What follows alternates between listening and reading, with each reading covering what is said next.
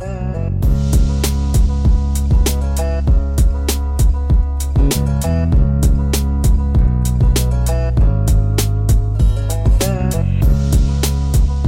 one and all to Tape Makers, the show where we listen, discuss, and based only on our opinion, objectively rank every album ever released in one single tiered list. I am your host, Josh Doler, and with me today is the beautiful Jared Richard. Jared, how you doing tonight? I'm feeling beautiful. Hell yeah. Okay, so far every episode you're like, here's a new adjective, like a new positive adjective to describe Jared, and I'm like, oh, I look like a fucking dick, dude. What are you talking about? You're beautiful, you're illustrious, or what else have you used? Eloquent. You're eloquent, of course. Yeah. Honestly, there's some, you pull out these vocab words and I'm like, ooh. Listen, New one. Next one. Here's the thing. I'm always ready to go. I've always either drank something with a bunch of sugar and caffeine right before I show up. So I'm just ready to go, but I got to get you in the mood. I got to make sure you're ready. You know, feed that rockstar ego there. So how you been? It's been about a week-ish since we last met up. A show happened that you were at. Yeah, John Vanderslice played at Infinity Room, and it was a fucking great time. Yeah, what is it like going to a show while there's still a pandemic going on? What was that like? Well, it was really cool because, like, everybody that I work with and everybody that's like in our current customer base are all very cool people. Mm-hmm. And so it was socially distanced. Everyone was wearing masks. Okay. And I'm sure that everybody that was there that can be vaccinated was. I like the people that I personally know, I know were. Right. So, but the show was good. It was great. It was a sit-down show, so there wasn't a whole lot of like bumping around with other people. But it was he's a very, very interesting, very smart person, and he likes to spend time between songs talking. And before he starts his set, he has a bunch of strips of paper that he has people write down questions on. Okay. Yeah, and it could be about anything. Mine was, have you ever had a reoccurring dream, and if so, what happened? There were questions about like how he feels about MDMA, which he fucking loves apparently. I mean, yeah, checks. And it was super cool. He's a very cool person. Awesome. Follow me on Instagram. Yeah, I saw that he shared one of your pictures from Instagram onto his story, and then Infinity Room shared his photo from his story on there. But that's really cool. Yeah, the first time seeing the setup there also in Infinity Room, the panels behind the stage look fantastic. Right, so that's what I was teasing last week. Those panels have been a major headache for several months. Oh, I can imagine. Are those all LED panels, or how are they lit? Which, if anyone wants to go check out at Medium Doormat, that is like medium format, but doormat instead of format on Instagram, you can check out what we're talking about. Yeah, so what it is, I can't remember what the panels are made of. It's like MDMF or it's not particle board. I can't remember what it's made of. Polyestyrene or something like that. I'm not sure. It's a fairly inexpensive material, and we set up this sort of all like mostly wood laser cut CNC machine. Okay. Like the parts of the machine itself are laser cut, not that it does laser cutting. Oh, okay, yeah. And that was a whole hassle. Anyway, holes got drilled into these panels. Behind those panels is this grid that is made up of 1x1, and it's inside on the interior of each of the squares of the grid. We lined LED lights. Oh, okay. And each column has its own strip of LEDs, so those can all be controlled individually. It sounds like it was a lot of headache, but it looks really cool. And it also pulls double duty because it doesn't just look cool. The panels are drilled in such a way that they diffuse sound. Oh, that's really cool, yeah. Yeah, it's like this mathematically I don't know. It's wild. It sounds really good though. Right. Okay, good. Well, eventually when live music comes back into Salem, definitely excited to check out a show there. Because music is starting to pop back up. I've seen a few people going to shows, and I heard a story of someone recently saying that like they were going to go to when Guns N' Roses were in Portland at the Moda Center. And then, but they bought the tickets back when it seemed like, oh, hey, maybe we're over with COVID for the most part. And then the Delta variant started climbing. And they're like, all right, this isn't worth it. And like a week later, the Moda Center was like, hey, so by the way, you got to be vaccinated or have a negative test to come to our shows. And like, motherfucker, you couldn't have done that a week earlier. Right. Couldn't have done it a week earlier for me. So once more broadly vaccine requirements or negative tests get into venues, I'll be excited to go see shows, but it's just so... Yeah, it's pretty hit or miss right now. Yeah, with just everything everywhere anyways. So, anything else you've been up to this past week? I mean, we finished moving in. Woo! For the most part. This room is still not exactly what I would like it to be, but it's coming along. There's still a couple boxes under my desk that are headaches to deal with later. Yeah. Well, we're now sharing space with the drum set also, so that's fun. Right. You're in your own little pocket right now between my desk and the drum kit. It's I like to be in the pocket. Right. Man, that would be a great segue if we went straight into Wolfpack. Yeah, but it really would. But anything new with you in the last week? Oh, geez. Mostly just trying to, you know how everyone's talking about being on your grind and having the right mindset, and how, that's too hard to talk about as two different things together. So you just got to get on your grind set. Right. I've been on my grind set recently. Oh, okay. I've been helping out my partner with their Etsy shop. They do the home apothecary stuff. They had their first market ever this weekend. So helped them for 15 hours this weekend doing that, plus all the setup and tear down. Worked my full 9-to-5 job, and then also have been trying to get better about showing because obviously both of us do photography. Whether or not it's good or not is debatable, but we do it. It's on Instagram. And so mostly my family has been asking for ways to buy my prints, and I'm like, I'm a poor 20-some. I can't afford to print these off for you and ship them your way. So set up an online shop for stuff to get sold. So now I'm hawking my wares on the internet. Excellent. So my grind sets, it's ready. It's good to go. And if you want to find them, look for Doler Film Photography. Yes, at Doler Film Photography on Instagram. And yeah, so after we're done pimping all of our other things we do, let's get back to the podcast that we do. Oh, we do a podcast? Yeah. Again, the grind set. It's got to be right. Right. Yeah.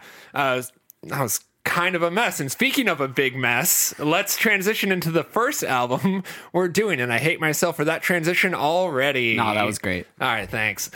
So the first album we're talking about today is Big Mess by Danny Elfman, which is the second album he's released since 1994, so that'd be like, 27 years? Right. And I'll interject real quick. Yes. Because it is by name his second solo album, but most Oingo Boingo fans, I'm getting ahead a little bit, but... No, you're good. Most Oingo Boingo fans really consider Danny Elfman's solo album to be an Oingo Boingo album, because it was really all the same people, just... The album says Danny Elfman on it instead of Oingo Boingo. Right. So if we're taking it back to first album since his days in Oingo Boingo, it's been about 40 years. Yeah. Since he's released music that was not for film scores, because he did Oingo Boingo, which we'll get into, but was a semi-successful new wave band in the late 70s, mid 80s. And then Danny Elfman transitioned into doing film scoring and film composing. Right. And then has composed over 100 movies, has composed symphonies, has composed operas, a whole bunch of different stuff. And they're great. Yeah, no, they're fantastic. He's done every single Tim Burton score. Every single one? Yeah, he's the one, ever since he started working with him for, I don't remember which one it was, but once Tim Burton and him worked together, he's done every single Tim Burton score since then. Wild. He's also done, so that includes Batman, Nightmare Before Christmas. He also did the Tobey Maguire Spider-Man. He did Age of Ultron, Avengers. I also want to point out real quick, he is the specifically singing voice of Jack Skellington in Nightmare Before Christmas. Yes. Not the speaking voice. Yeah. And it's so funny to me that he kind of got this all started when he was still in Oingo Boingo. He started kind of writing film compositions in 1981. Mm-hmm. And then Oingo Boingo's probably biggest cultural hit song was when they did the theme song to the 80s movie Weird Science. Which is a point of embarrassment for Danny Elfman, if I remember right. I mean, I could see that. If the audience hasn't gathered by now, I'm a pretty big fan of Danny Elfman and Oingo Boingo. So what is it about Danny Elfman, before we get into more of this album? Like, what is it about him that just draws you to him? He's one of the people that, would you consider yourself kind of like a super fan of his, or? I mean, not a super fan. He's just like a textbook weirdo. Okay. He seems like one of those guys that didn't have any friends in high school, and except for the theater kids that he hung out with. Seeing him earlier interviews in the 80s, he's just a fucking goofball. Right. And he is an incredible singer. He has a amazing singing voice, really good range. And his lyrics really kind of go all over the place. Okay. And the reason the main reason that he cites is that for a lot of Oingo Boingo, he would take inspiration from literally anywhere and would often write from outside perspectives, from not outside perspectives, but perspectives aside from his own. Right. More of a third person writer. Well, not necessarily third person, because he still sing from first person, okay. But it'd be he'd just read a newspaper article about whatever given thing, and then be like, what if I wrote a song from this person's perspective? What if I wrote a song from this person's perspective? And so because of that, he kind of amassed a sort of wide variety of subject matters. Right. So yeah, let's get back into kind of the personnel and the what's what of the album. So Big Mess, it was released the... Fuck me.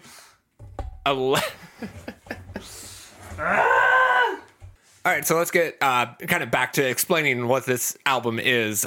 So Big Mess, released by Danny Elfman, either his second or first ever studio release. It was released the 11th of June in 2021. And this is the credits for it. We got Danny Elfman doing vocals, guitar, and synthesizers. Mm-hmm. We got Josh Freese doing drums, Stu Brox on bass guitar, Robin Fink on guitar, Neil Brosh on guitar, Warren Fitzgerald on guitar, Sydney Hobson on percussion. Then we got Joe Martone on percussion. Petra Hayden is a female vocal solo. Holly Cedios was the female chorister. Annie Schubert was another female chorister. And Danielle Withers, the last female chorister. So the chorus. The chorus. The female choruses. And then we have the Lears Quartet on strings. The Budapest Art Orchestra was the orchestra. The Budapest Scoring Orchestra was the orchestra for Happy and Sorry, which we'll explain why those are different later. And then Steve Bartek was the string orchestration on it. He's said before that, so Steve Bartek is the guitarist for Oingo Boingo. Oh, really? And, okay. From what I understand, he has done all of the orchestration for Danny Elfman. Danny Elfman started getting into scoring film, and then Steve Bartek would do the orchestration. Oh, interesting. Okay, cool. So the reason why Sorry and Happy have a different orchestra for the orchestration on it is that Sorry and Happy were originally singles released in early 2020 to hype people up for Danny Elfman doing Coachella in 2020, which would be the first time he had been performing live. He would be doing reworked Oingo Boingo stuff, live versions of his film score, because he was inspired by seeing Hans Zimmer do Coachella live, and then release these 2 new songs, which would be his first 2 new songs in forever. Right. And then COVID happened. Right. And I remember when Sorry was released. I believe that was the first one. And he released it, and I was like, oh wow, this is wildly different from what I expected. This should be interesting. And then there was a long gap between that single being released and this album being released. Yeah. So this entire album was written during COVID. He was not preparing to write this entire album. Right. He and his wife during COVID went away to their what everyone who's a multimillionaire does when pandemics and other things happen. They got out of town and went to their ranch. But he brought a guitar, he brought a little recorder, and brought a mic just in case, whatever. He wasn't expecting to write anything, and then lo and behold, 18-song double album, 18 fucking tracks came out of it. And so, yeah, he wrote it all during the pandemic, all during COVID, all during Trump's last year in office. Right. And all of those things are very heavily influential to the lyricism and the style and the tone of the entire album. It's industrial metal, experimental industrial metal, I think is the best way to classify it. I remember sending it to a couple friends and being like, hey, this sounds like Danny Elfman just listened to a bunch of 9 Inch Nails and Marilyn Manson. Yes. And then released an album. Yeah, no, he was definitely influenced by Trent Reznor, who I think he just released a remix of Sorry, Trent Reznor. Yeah, featuring Trent Reznor. Yeah. So obviously very big influence. We'll get into it on certain tracks, but I also got some other like late 90s, early 2000s alt rock influences, pulls, homages to, you could say, with some of his choices, which I thought was very interesting for a guy who, did kind of weird new wave stuff and then scored, a bunch of films. It's just not what you would expect from that person. And he did say that this album was kind of therapy for him. He specifically said, I didn't understand why people did therapy, and then I wrote this album, and I was like, okay, I kind of get it now. It's like, that's such a, and also he's 70, 68, almost 70, like, so this is kind of an old man, right? Like releasing his first solo work in a long time, and this was a lot to take in as an album. What are your thoughts? Because I feel like you might have more succinct, better thoughts than I do at the moment on this album. Right. Well, yeah, I've been listening to this album since it was released, so I've had definitely more time with the music. It's definitely a lot to digest. There's a pretty good range of emotions that he goes through in terms of how it, relates to the general overarching theme of 2020 into 2021 that we've all experienced. And there are all these things that everybody can relate to, in terms of, isolation, in terms of social uncertainty, social unrest, political bullshit, being cooped up and not being able to, get your rocks off when you want to. We'll get to that song. God, but my overall take for this album, and this is what I was thinking about, especially the last couple days that I was listening to it, is that it's very long. It's very long, but have a hard time saying he should have cut these songs. There are very few songs where I'm like, this album would be great if he cut just, you know, these songs out. Okay. And made it shorter. And then the rest, we'll get to them, but there are 3 or 4 tracks that I feel that way about. And then the rest of it, and that takes it down to 14 tracks. And the rest of it, I'm like, I can't cut anymore.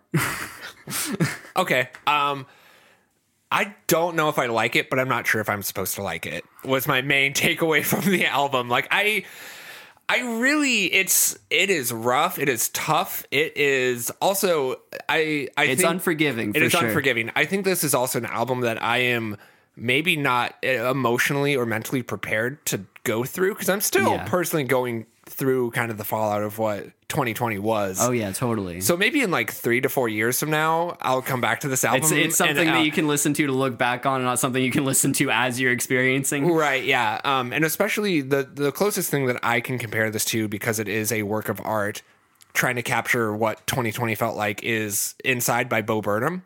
Yeah. And I feel like Inside by Bo Burnham was better paced. As a thing, if we're one to one comparing them, I wouldn't. And I'm not trying to, but I feel like the emotion that I got from Bo Burnham's Inside was more cathartic, and this more brought me back to that moment. For sure. I don't want to be back in that moment right now. So it was a real tough listen for me. So that may color my opinion on a lot of this stuff, but I don't know if the orchestra works on every single track that the orchestra's in. I wouldn't disagree with that. I think his vocal performance is also real rough. I also want to say that, again, you know, I listened to this album when it was first released. And I was like pretty not into this album on my first few listens. Okay. I was still like, I just want to get like I want to fully experience this, so I still listened to it a handful of times, just because I really like Danny Elfman, and this was the first solo thing he'd released in a long time. And I actually really enjoyed coming back to it to do this episode. Okay. Having had a break after initially listening to it and coming back to it, I'm like, you know what? This album's actually better than I feel like. And the thing is, I put it on my list because I was like, yeah, this album's like kind of good. I don't know. It'll make for an interesting discussion because it's right, kind of right on the edge for me. But coming back to it, I'm like, damn, this album's actually like really fucking solid. Okay, interesting. Okay. So if I come back to it at a later date, which I probably will, I might have the same response to you. But, you know, first like week and a half, 2 weeks of listening to this album, like it is unrelenting in its tone, its approach, its just maximalist weirdness. Yeah. But in ways that don't always work. For sure. And even within songs themselves, and I think this is true for the entire album as well, there are parts that I think are really good, and then other parts that I think don't work at all. And that's constantly throughout the entire album. It's not like one song is good, one song is bad for me or anything like that. It's that the songs wildly vary in quality and consistency throughout the entire album. So I think that is also part of this feels unrelenting. This feels like it is just taking me to a place I don't want to be at the moment. Right. And I don't think his lyricism or his vocal technique or any of the instrumentation allow it to take me there for a good reason. I feel like it is more of a manic, like I'm feeling these things, and instead of yelling them into the void, I'm going to record them. Right. And so I don't think there's enough redeeming qualities on this album for me to feel like this is a journey worth going on multiple times. Yeah, I can definitely see that. It is a bit of a slog too, because the production, like a lot of the songs sound the same back to back to back. There's a lot of the same guitar tones, the same like modern kind of like hardcore metal, like that overarching genre, heavy drum sound. And a lot of orchestration too. Yeah, a lot of it sounds like very modern film scores as well, with the very grand orchestral. It's a very Marvelification of film score. Yeah, a little bit. I really enjoy it when it only hits at certain times for me, where it's like listening to it, I could be like, this could be playing in the background of a scene or whatever. Like this feels like a film score, but with lyrics. Right. Yeah. But there are times, I don't know. There are times in the album where everything kind of falls into place, and it's like, this sounds like. We'll get to it. There's a specific song where I'm like, this is the most Danny Elfman song on this album, because it sounds like it's got the like kind of off the wall weirdness of Oingo Boingo and the sort of like unnerving edge that Oingo Boingo had in a lot of their stuff. Okay. Combined with the sort of sweeping orchestration that comes with his experience at scoring films. Right. And they combine together in just the right way in this one song. We'll get to it though. Right, for sure. So what song do you want to start off on? Because for me, I'm good with starting with the first song. Let's start with Sorry. Okay.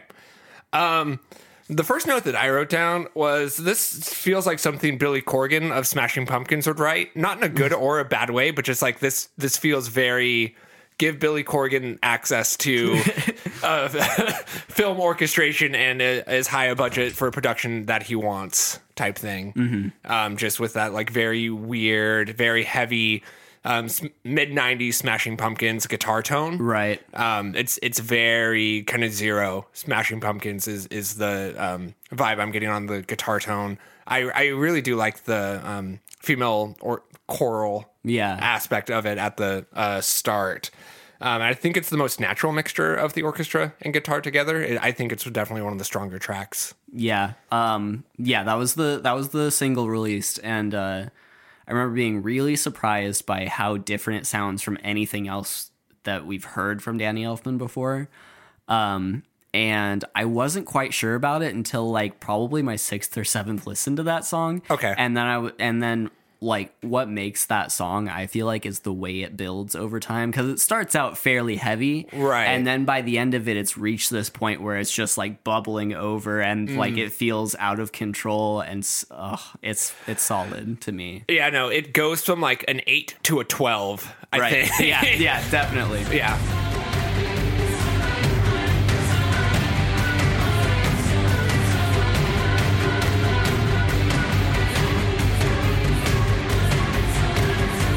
This part right here where it has the just overwhelming, everything is happening at the same time, everything's bouncing back and forth with the headphones, the very maximalist energy throughout the entire thing is really good production technique, I think.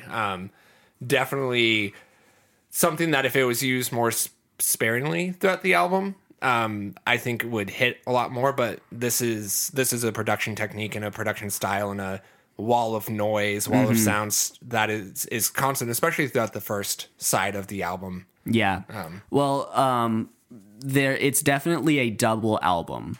Like the first half of the album is its own thing, and the second half of the album is its own thing, but they're still very similar to each other in overall production. That's part of what makes this album a slog. Yeah. I think the only other note that I had on Sorry specifically is that it's obviously a very anti-Trump, fuck you, I'm still here and I'm going to say the things I'm going to say about you, which we've all felt that thing of like, oh, you're a big baby and you get very offended when people say bad things about you. well, sorry. Yeah. Like the last lyrics of the song are, sorry you exist because you suck the fucking air out of my lungs. I am not afraid to die. Still alive, and I won't let you bury me. Mm-hmm. Which I think is very on brand with a lot of what this album is lyrically. Yeah, there's a lot of there's some heavy sarcasm in some songs. There's a lot of very overt, like the political state of the US right now is fucked up, and like I'm not going to shut up about it, right? Because how can you? Right. And I think one of the downsides of this album, I think, is that it either hits, or it feels like it's something that the Lincoln Project, which is the Republican-backed anti-Trump cash machine that got control of the Democratic Party during the last election. But it seems like that's something that they would be like, yeah, no, these lyrics would really stick it to Trump type thing. I think when it hits, it's doing a pretty all right job. But when it doesn't hit, it's very centrist Democrat, very Democrats now, like all of those very pro Nancy Pelosi, very neoliberal. Yeah. Which I think is obvious because he's, a 68-year-old man. But it just doesn't. White guy from, I don't actually know where he's from. I didn't write that down. I can look it up here in a second, but it's not important. Yeah. Fuck me. But anyway, I think sometimes it's a little too on the nose and it doesn't really hit. Which I think that's just a problem with a lot of cultural critique of Donald Trump at the moment, especially with political music, is that he's such a caricature and he's just so out there that it's really hard to write scathing, satirical music about him, because like all the things that we thought used to be very edgy and wild and offsetting are just like, accurate now. Yeah, exactly. So you can't really parody him anymore. Right. And I think that's where some of the lyrics on this album do fall down a little bit. You can't really get too clever when trying to write lyrics about Trump because there's nothing, like, it's just all out there. Yeah. Like, it's just all right there in front of everybody. You can't, like, point something out because everything's been pointed out because he doesn't fucking hide anything. Right. And there's no real, like, the things that are so obviously evil about him are not things that you can just, like, easily slightly reference. It's not like how Bruce Springsteen was like, oh no, actually Born in the USA is a pro-workers liberal song, but people just misconstrued it. Right. Or how Rage Against the Machine's Killing in the Name of was like an angsty libertarian anthem, even though it's actually anti-police. Right. Like, it's really hard to write political songs at the moment just because of how characterized the political leaders have been, I think. And as I said, it falls victim to that, I think, a little bit. For sure. What's another track you want to talk about, good or bad? Well, let's talk about In Time, because it's one of only two, I think, kind of ballad tracks. Okay. It's, of the two, I think it's the better one. I think it's more dynamic, and I think that the strings work really well in the song. Okay. That being said, it's definitely not one of the strongest tracks on the album.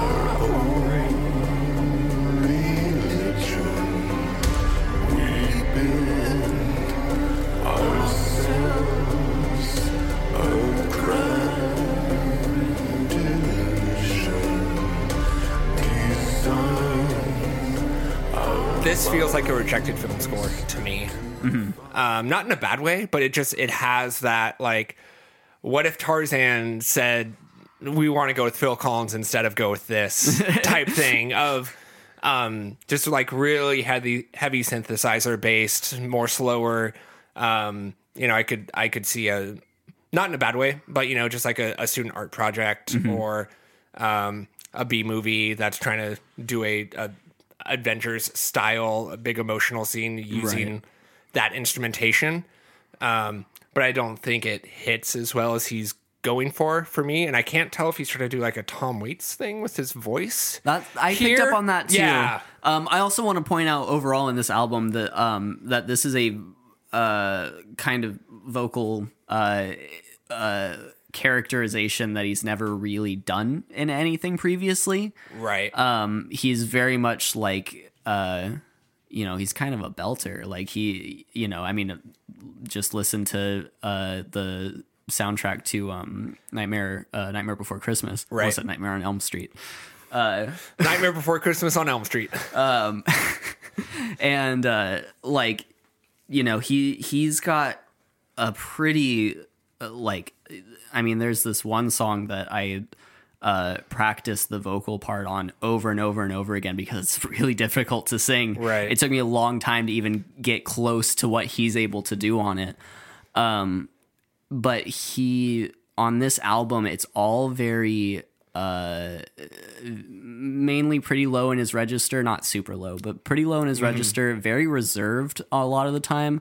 Sometimes he gets kind of gritty with it, gets kind of more head voice, but a lot of it is very much like in his chest and very samey, from song to song to song. I wonder if he was trying to evoke something with that choice, and I think I don't think it just hits. And my other thought, my original thought when I first realized that, you know, what we've heard in the past from Danny Elfman isn't going to appear vocally on this album, is that like he's almost 70 years old, and he probably, you know, he went on tour a lot.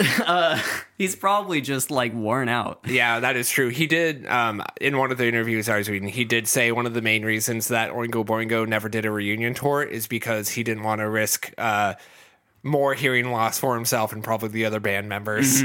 So it's very possible that his vocal cords are also just kind of shot. Right. And that's what he can sing. And I think, you know, when it, again, with this entire album, when it works, and when it doesn't, it just kind of doesn't. Yeah. Which, it's a very broad, basic thing to say, but, you know. And I think for this, I do enjoy that slower, more ballady. It kind of feels unfinished, which is a weird thing to say.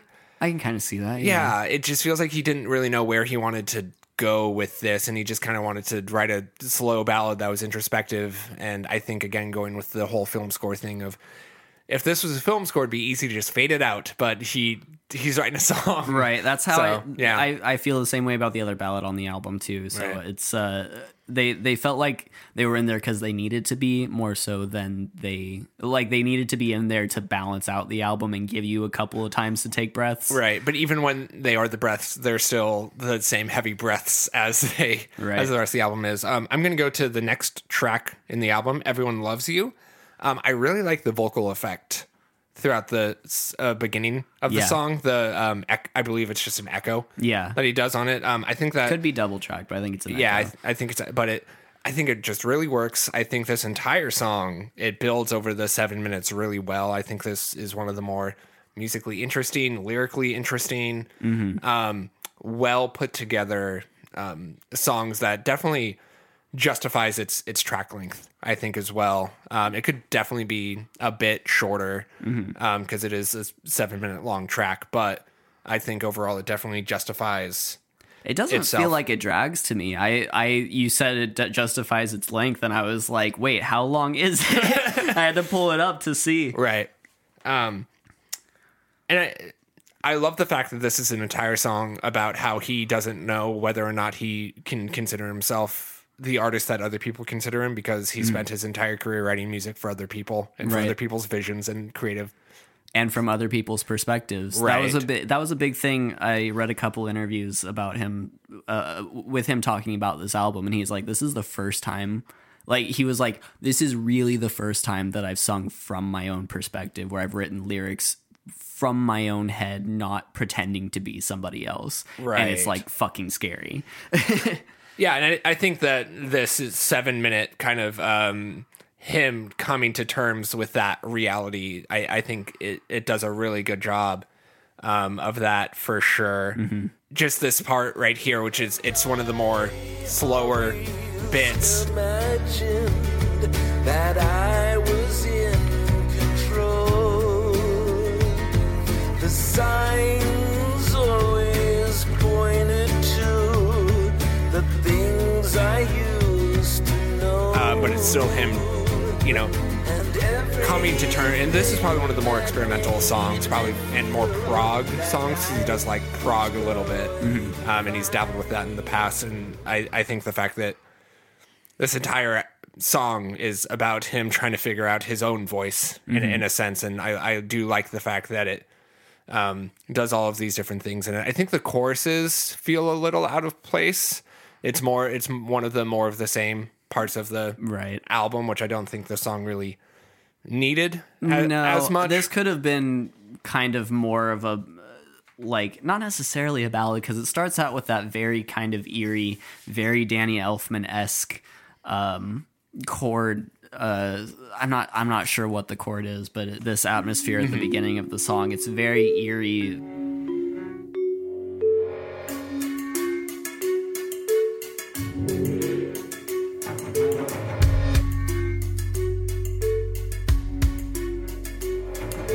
Everybody loves you. Got a very sort of uncertain feel to it, a little haunting, which wouldn't really work as like a ballad, right? But it's I don't know. This song lands pretty well for me, and the chorus is very similar to the rest of the songs on the album, right? And they changed tempo for the chorus, I think, also. And if it's not tempo, then the more aggressive, a more aggressive bass drum, more aggressive drums in general, very heavy guitar, right? Heavy orchestration on it makes it feel like it is driving way more than the rest of the song does. And I think that's where that kind of disconnect comes from. But maybe that's what he was going for, right, on the song. Because what I was gonna say is that my overall feel about this album, and why I was saying, like, if I were to cut songs, I'd have a hard time cutting songs, is that the songs themselves in isolation, because a lot of these songs suffer from sounding too similar, right? But so many of these songs in isolation are so good. And if you sort of ignore the fact that they've all kind of got a very similar sound overall to them, right, then they all become very interesting. I think this is a great collection of songs, and I think that the chorus of this song is one really strong example of, like, if everything else, if all of these songs were separate and this didn't have all these other songs that sounded like it squished next to it, then it would stand out as being like a really fucking good track. Right. Yeah. But yeah. No, for sure. I think the song that I like the least, and we'll just touch on this really quick, because again, we have 18 fucking tracks to. Well, we're not going to talk about all of them, but still, even if we only talk about like a third of them, that's still like. But Dancing with the Lemurs, I don't like the beat that he's going for. I don't think his voice has the power on the recording to keep up with what he was going for. The instrument. None of the instruments work for me either. Really? Yeah, it just doesn't hit. It's one of the things on this entire album where if it all hits, it's great, but if it's not all on the same wavelength, it just completely falls apart. And I think this is a song for me that just really falls apart. I like the kind of samba beat, but outside of that, nothing really supports it or holds it up or makes it feel like it was a choice that it was an artistic choice that did not get paid off in any way, shape, or form for me. But yeah, I don't know. I like this song. I'm fucking biased though. I'm gonna like. You're fine. If it hasn't become clear by this point, like, I'm fucking biased. But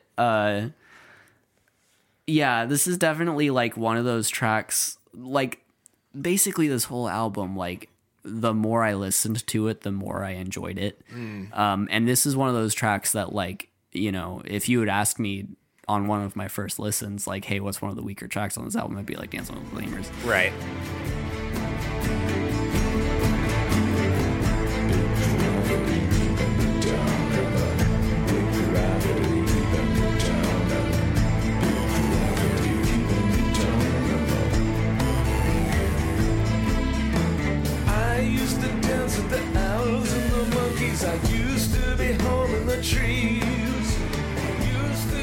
But now, I don't know. I don't know. It works for me. Yeah, I think it's super enjoyable.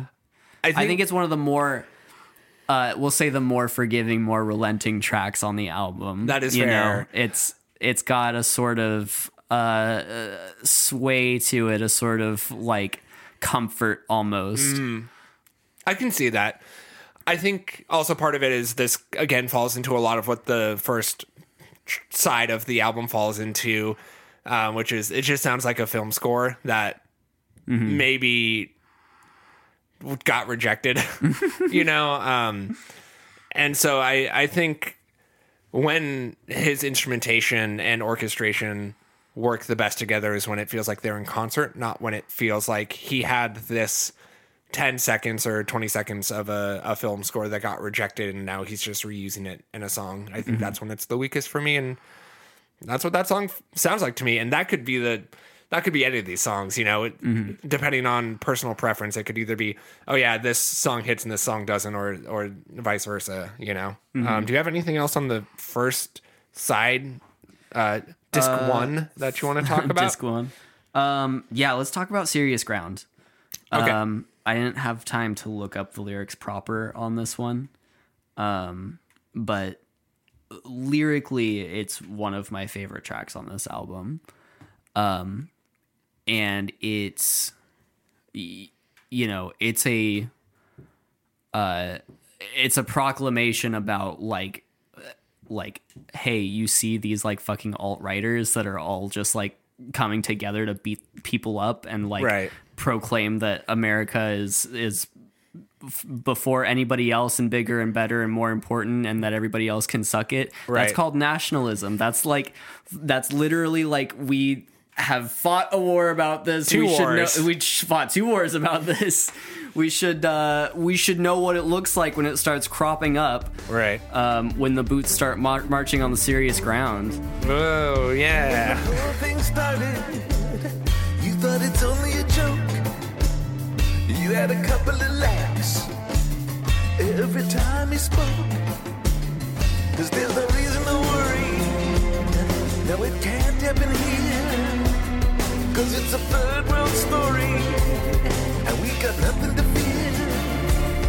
And the crowd cries out with the glorious sound, and the bonfire burns on the fertile ground, and the fireworks light up in the moonbeam sky. The children marching with their Labrador big eyes. I really like the chorus. I think this is one of the stronger choruses that he has throughout the entire album, which I think in general his choruses for me just don't hit for the most part. It's a lot of noise, not in a bad way, but it's just this entire song is a lot of noise. It's very like industrial percussion. Yeah. And it's hard for me to focus on kind of what he's saying because everything kind of gets lost. It's this is one of the more maximal wall of sound. It's just going to hit you in your chest. Tracks off of the album. And I think that's why for me it doesn't hit as well as I think it probably should. And maybe it would, you know, 5-6 listens from now when I'm able to pick it apart a little bit more. But yeah, the guitar tones themselves are kind of industrial in kind of a bad way. Really? Yeah, I don't know. Maybe I'm just not a fan of industrial. I really fucking enjoyed it. I don't know. There are a lot of very like very Queensy tones, like Queens of the Stone Age. Yeah, okay. just some very Josh sure. Homme tones. Yes, although we might not be talking about him very soon. Yeah, well, maybe we will. We'll see. Well, I just mean that there's some news about him recently. No! Have you not heard about this? Oh no, I know. Oh, I know. Okay, tell me during the break which specific thing. Yeah, we'll get it. I'm assuming. I have an assumption. Let's just say I've been skipping Queens of the Stone Age at my playlists whenever it comes up for the last couple weeks. Okay. Anyways. Yeah. So, Serious Ground. Also, if the audience hasn't been able to tell so far, I'm fucking winging it tonight. I've had a bunch of life stuff happen recently, and I haven't really had time to actually write down my thoughts. But again, I've been listening to this album for a while. Yeah, no, I think you're doing all right. This is definitely, like, I keep saying it over and over again, but the more I listened to this album, the more I liked it. Right. And this is one of those songs that, the first few times I listened to it, it was just like, whatever, this is more of the same fucking thing.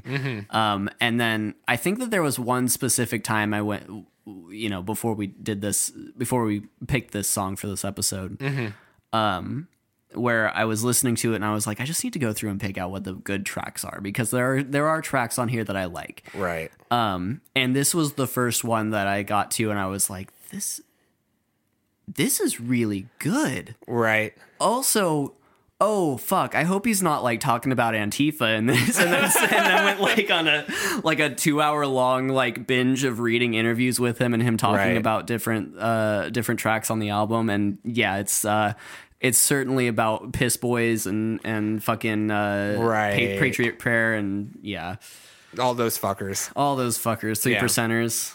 Yeah, which I think something that is always a thing when you're just always aware of like, okay, this is a very broad political topic. Which side are you kind of falling on at the moment? But he seems like a pretty put together dude. Yeah, no, that was actually something that I was kind of worried about.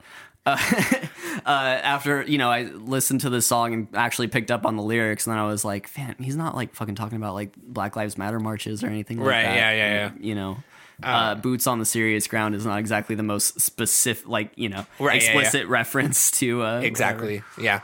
Yeah. I think that's kind of everything we need to say about side one. Yeah. Side one is kind of all the same within everything we've said so far.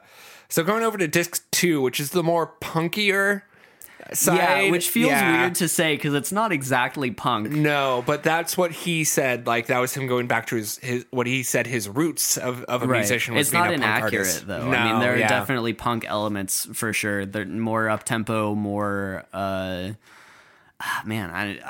I can't even, like, pick out specific things about it. But you listen to it and you're like... Right. Yeah, punk influence makes sense. Yeah, so we'll start with Happy, which was the second single released, which is... I do like the fact that he chose his 2 singles that came out before the pandemic to lead off each side. Right. And then the rest of it's the spiral on each side. So for Happy, it's much more straightforward, a punk song. Right. I think this is a good use of the strings. It gets less into the film score-y orchestra point, which that was kind of the point of the first album, was to mesh industrial and all the stuff that you learned from doing film scoring and composing. Here. Yeah, but it's less of a film score and more of like using orchestration and strings to support the song, for me at least. Well, for me, this is the song that I was talking about earlier, where this feels like the most Danny Elfman song on the Danny Elfman album.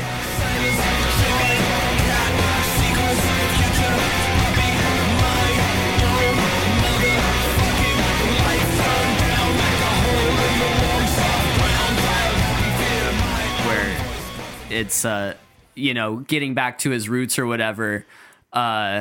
This feels like an Oingo Boingo song that has been re-recorded and had the orchestral insight that he's gained from film scoring to add to it. Right. And it feels very much like Danny Elfman. Right. It's a little dancey, definitely very punk, a little film scory. It's definitely one of the better songs.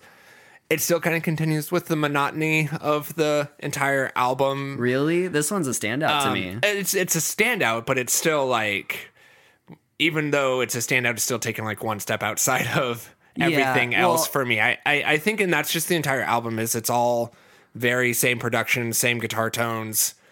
Even though there's variation within it, right? The overall feeling and vibe of the song. I don't know. The verses are so, like, the verses where it's just that arpeggiating synth and his vocals bouncing in, his like multi-tracked vocals, you know, to emphasize the thick sarcasm in this song. Right. No, and I don't think you're wrong, but I think it could also just be that this is literally halfway through the album. And you were a little fatigued. And I was a little fatigued. Yeah, I gotcha. I'll give you that one. Yeah. The next 2 songs are kind of interchangeable for me. Just a Human and Devil Take Away. Yeah, they're the most similar sounding tracks on this album, I feel like. Yeah, no. The main difference for me is that Just a Human feels a lot more like Metallica guitar work. Like kind of pulling from the Black Album style guitar. So later Metallica, not early speed metal, but not slow Metallica. But it kind of has that vibe for me. And then no, that is the wrong. And then Devil Take Away feels much more Queens of the Stone Age with the vocal flourishes and guitar work. Right. For me. It's one of the... I think both of these are helped by the fact that they're so much shorter and so much simpler. Right. Than the rest of them. And I think these are the most... Maybe not most Danny Elfman, but definitely the most standout, the most different feeling for me songs on the entire album. But you know what? My previous statement of these two being the most similar sounding songs are not correct. I was thinking of of two different songs. Yeah, no, you're fine. So Just a Human, yeah, it's a little more metal-y, Metallica-y, as I said. Let's listen to Drive is beyond notching. There's a place for me, and no one seems to tolerate my peculiarities. But you know I love you, but I'm up, down, all around. I can't see you, but I know you're there. So it's touch, touch, touch, but it's butterfingers in the air. I'm only just a human. I'm only just a human. I'm only just a human. I'm only like a little more groovy metal. Mm-hmm. I do like the additional vocal work on here as well. That definitely feels very Oingo Boingo as well. Right, yeah. Definitely you can tell that he did new wave for about a decade. Right. With some of the choices that he has and the very rapid fire vocals right. as well. But this part specifically is kind of very... that breakdown a little bit was a little bit more of that Metallica, like da-da-da-da-da, yeah. da-da-da-da-da. Yeah, but it's definitely dancey. I think it's one of the more dancey songs. And the disc 2 is a little more dancey than right. It's an up-tempo kind of like, the first side's very heavy, very dark, very gloomy. Mm-hmm. This side's not necessarily upbeat in terms of emotion, but it's up-tempo and higher energy. It's like 10 BPM more, but it makes a difference, right? Type thing. And then this is Devil Take Away. Devil take away your time. What do you think? Devil take away nobody better than you. Never find me. It's very Queens of the Stone Age with using a like a cocked wah effect on the vocal track as well. Guitar flourishes just throughout the entire thing while the main riff is happening. Right. This, for some reason, like some of my favorite tracks are on the second half of the album. Oh, same for me. But I generally enjoy it less. I think overall, it's because the second side of the album is painting less of a picture, where this first side of the album feels like it's kind of painting a picture of his career and how he feels and all that. It's much more introspective, and this feels a little more, I'm angry at the world and what's happening around me. Right. This is where the sarcasm comes out. This is where the sort of like tongue-in-cheek comments happen. Yeah, it's very, less introspective. I think it also could be just that, like, we're halfway through an 18-track album. And so if this was the first side, maybe we'd like it better. Who knows? Right. But yeah, this goes... I don't want to talk about Love in the Time of COVID too much. All I want to say about it is that it... it feels like imagining your parents fucking.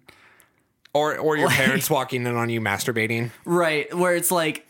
Danny Elfman. I don't like believe me, I'm happy that like Danny Elfman like still has a libido and still is trying to get laid, but like also I don't, I'm sure that like I'm happy that my parents still have sex. I'm assuming they still have sex, but I don't want them to like explicitly talk about it with me. Yeah, Jared's parents, please don't message us and let us know. Just let sleeping dogs lie, Yeah, I want Danny Elfman to have all the sex he wants to, but like I don't want him to specifically sing from first person perspective to me, telling me that he wants me to take off my clothes and he wants to see my skin. And he loves the video you sent him. Yeah, I don't know. It's not a bad song, but every time it comes up, I'm just like, ooh, Grandpa Danny, no. I really like the chorus, the vocals kind of jumping back and forth. I like that part.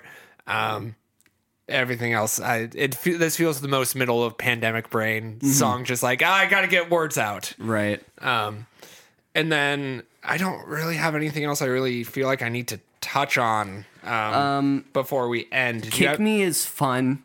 I don't think that, like, it's not a song that I would put on a playlist anytime soon. It's not something that's like cathartic and you know, like like, this is a really good example of, like, it's not introspective. It's not conveying any emotion other than the world is fucked and I hate everybody, you know? Kick me, I'm a celebrity. Like, love me.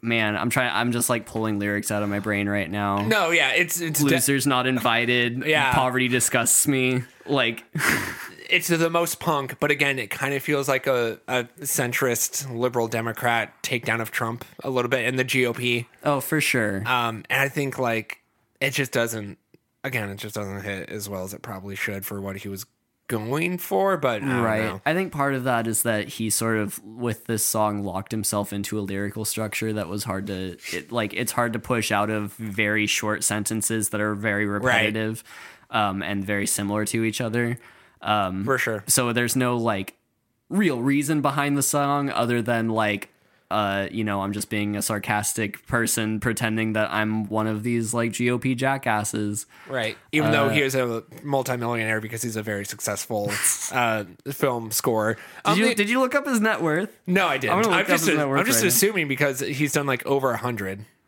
different scores of very popular movies. The only other thing to touch on, which I'm surprised you did not get, which is that Insects is a reworked and more politically lyrical Oingo Boingo song. No, it's not that I didn't get it. I knew that. Okay. I have that Oingo Boingo album on vinyl. Okay, well, you said that you were saying that another song was the most, like, Oingo Boingo song, so I'm just surprised you didn't mention. That's because I don't like this version.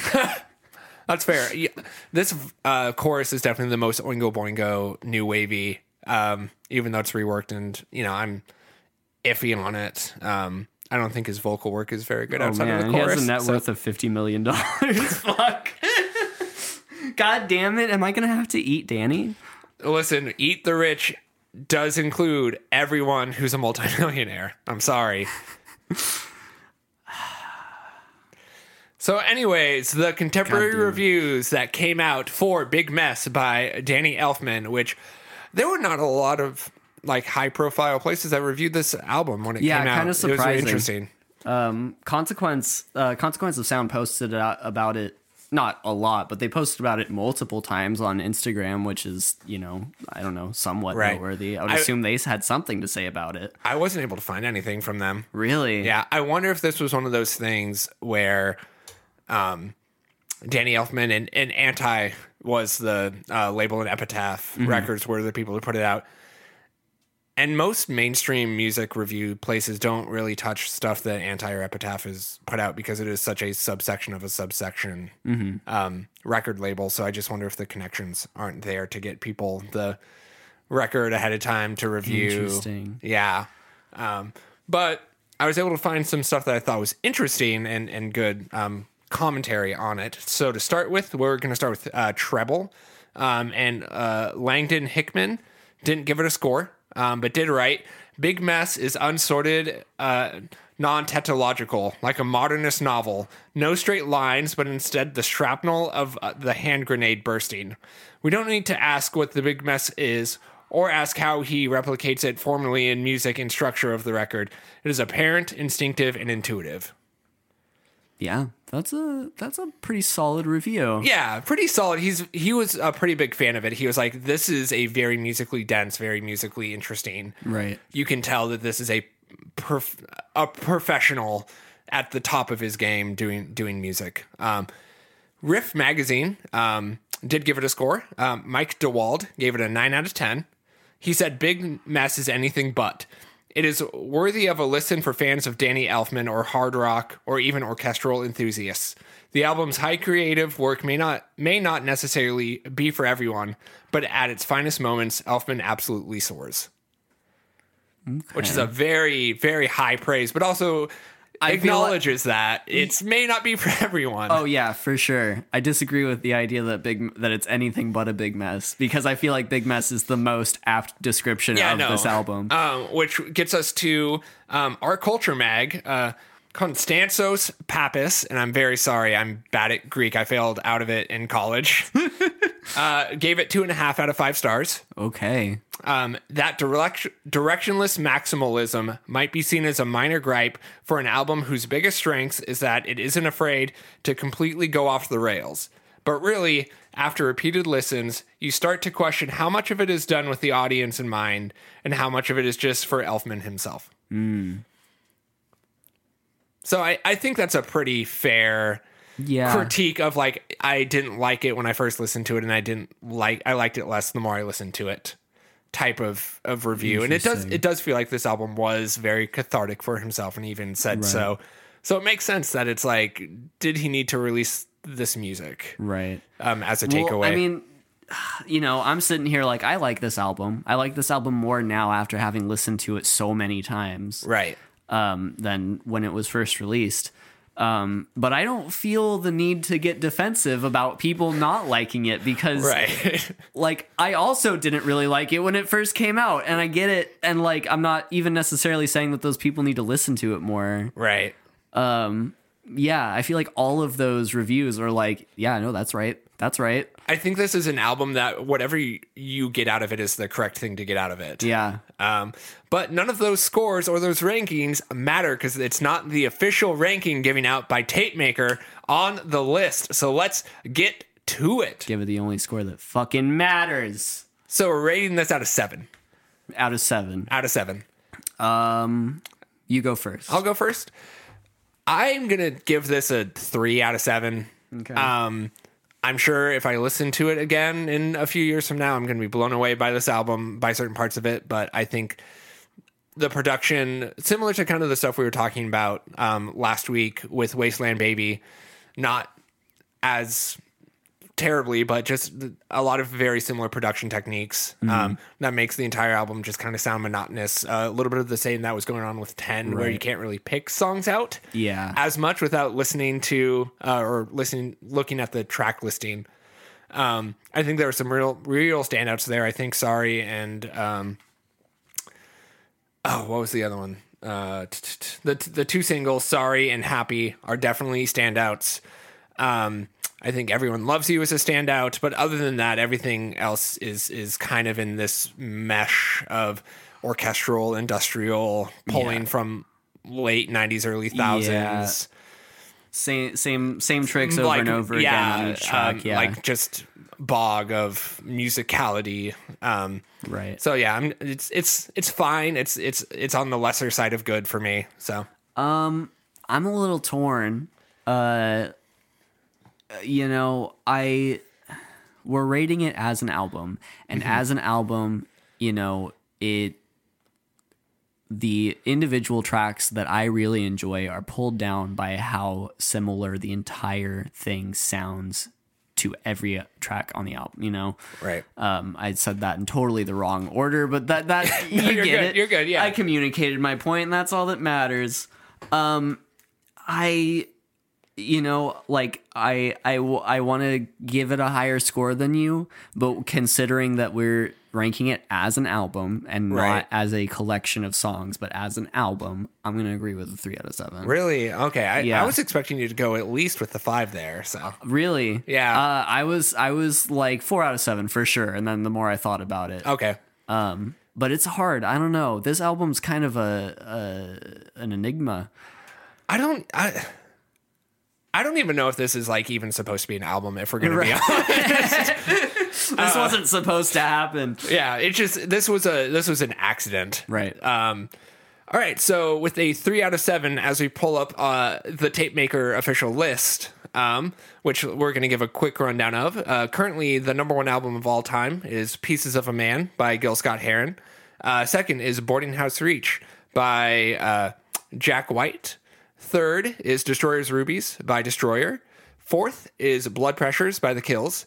Fifth is 10 by Pearl Jam. And sixth, and currently the worst album of all time, is Wasteland Baby by Hozier. So with a 3 out of 7, that firmly places Danny Elfman's Big Mess right above 10 and right below Blood Pressures. And I think that is a perfect place for that to land. Yeah. Yeah, that sounds right to me. Yeah, that sounds very, very accurate to me as well. Yeah, and look at us go. Look at us go. Ranking that well. Ranking those albums, not songs. We don't fucking rank songs on this podcast. Songs are bullshit. Yeah, fuck songs. Albums only. All right, we're going to take a quick break, and then we're going to come back with our second album, which is The Beautiful Game by the funk band Vulfpeck.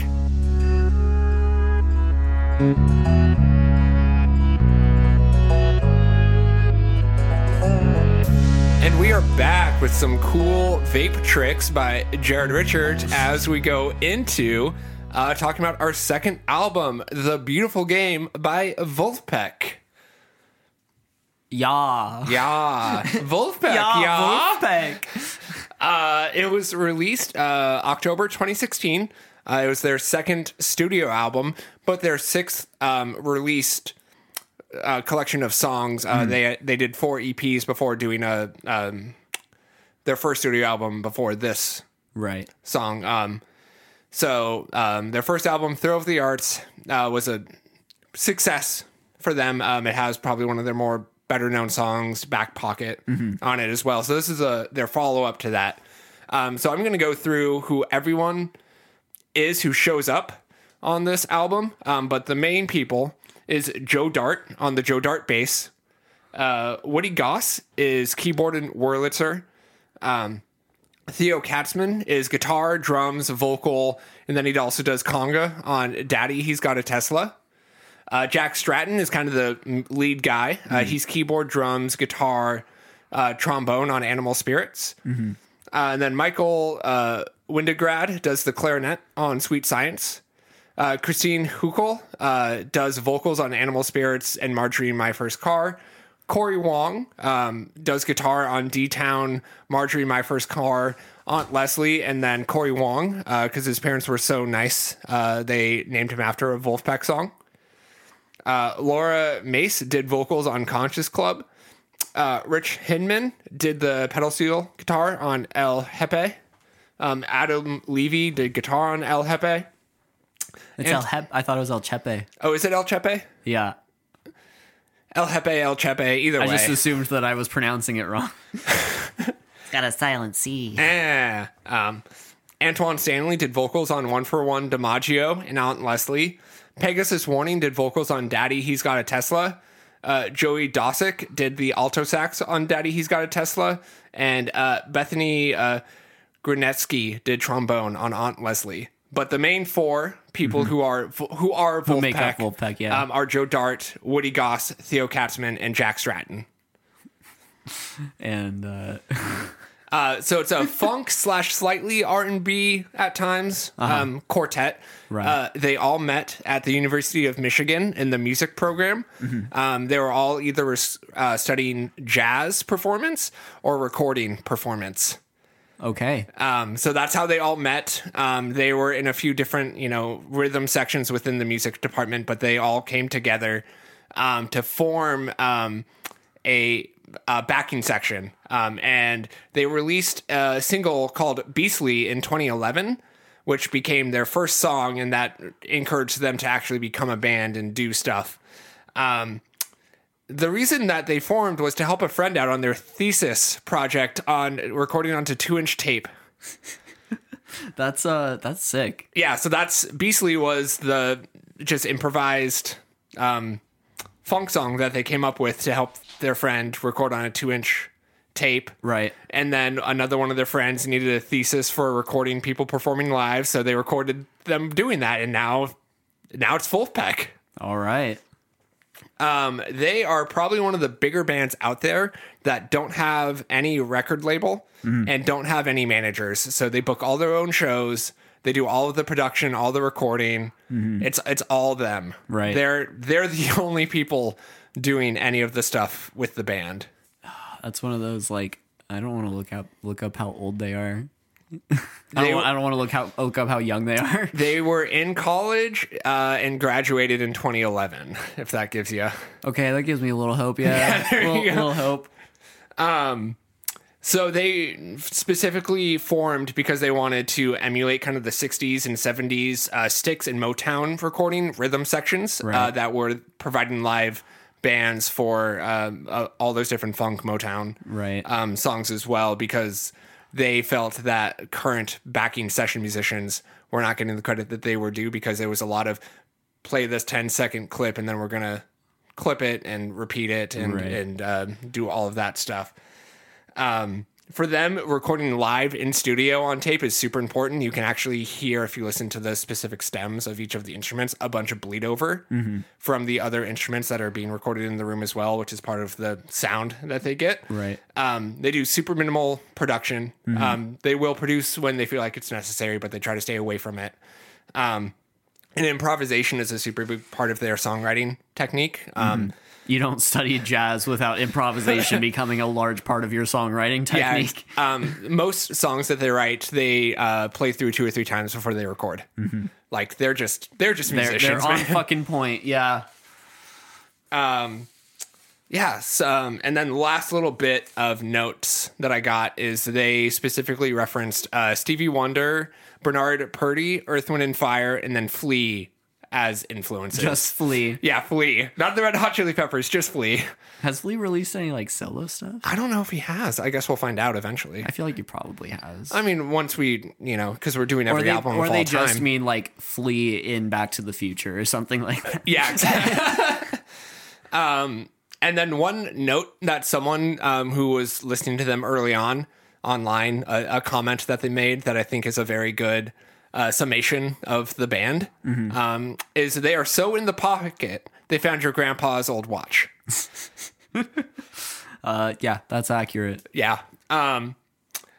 So they're just an interesting band. They do everything as sustainably as they possibly can, which means they only tour when they feel like they can afford it. They only record music when they can all afford to fly in together to record in one place, because they all live in different parts of the US. They once released a album on Spotify called Sleepify.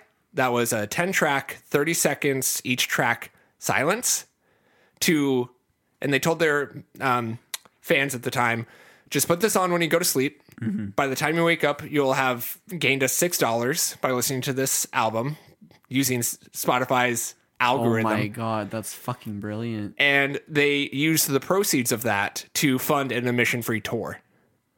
Whoa. That's super cool. Yeah, so they had over 5 million listens. They just had people paying for their tickets via their Spotify subscription. Exactly. That's so sick. Yeah, so they had over 5 million listens on that album, and they grossed $21,000 to pay for the tour.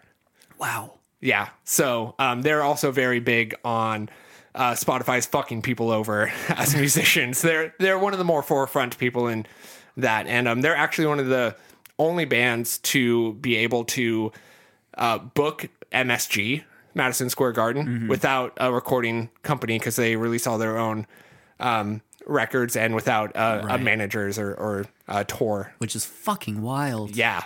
So they were able to book MSG by themselves. The backing band was just them and some of their friends. They are doing very well for themselves. Yeah. But this was way before all of that. This was their second album. They were still kind of internet darlings. Right. So what do you think of Wolfpack? This album? Yeah, this Wolfpack? album. Okay. Well, both, but let's transition my towards experience with Wolfpack is limited. I've known of them for quite a while now, but I had never really taken the time to listen to them. I've heard a couple songs here and there. And I love their Instagram presence. I watch, they like to post videos of them in the studio, little clips here and there. And it's always like, oh God, these guys know how to fucking play funk, don't they? Yeah, they do. But I've never taken the time to actually listen to them. And so this was the first time I actually got to listen to one of their albums. And my overall opinion of the album is that it's super fun. Okay. And I don't think that can be debated. Yes, very, very fun, very different to Big Mess by Danny Elfman. Yeah, I've been saying that like this week we ended up with 2 very different albums. Yes. Yeah, it's fun. The songs that I really enjoy, I really, really like. We'll get more specific about it later, but there are a good handful of tracks on the album that are a little too kind of sickly sweet, a little too kind of a little too goofy for me. Right. Like there's a track that starts with like two people having a conversation and they're like, hey, we're trying to find this band that was playing at this one club, and they're like, oh yeah, go to this club. Wolfpack is the house band. Yeah. It's like, oh yeah, I've been looking for them. Yeah, no, I know what you're talking about. Yeah. Like that kind of stuff. Like that's that definitely like works in the context of the album, where it's like this is just kind of like a fun, not necessarily silly, but like a little silly, a little irrelevant or irreverent. Yeah.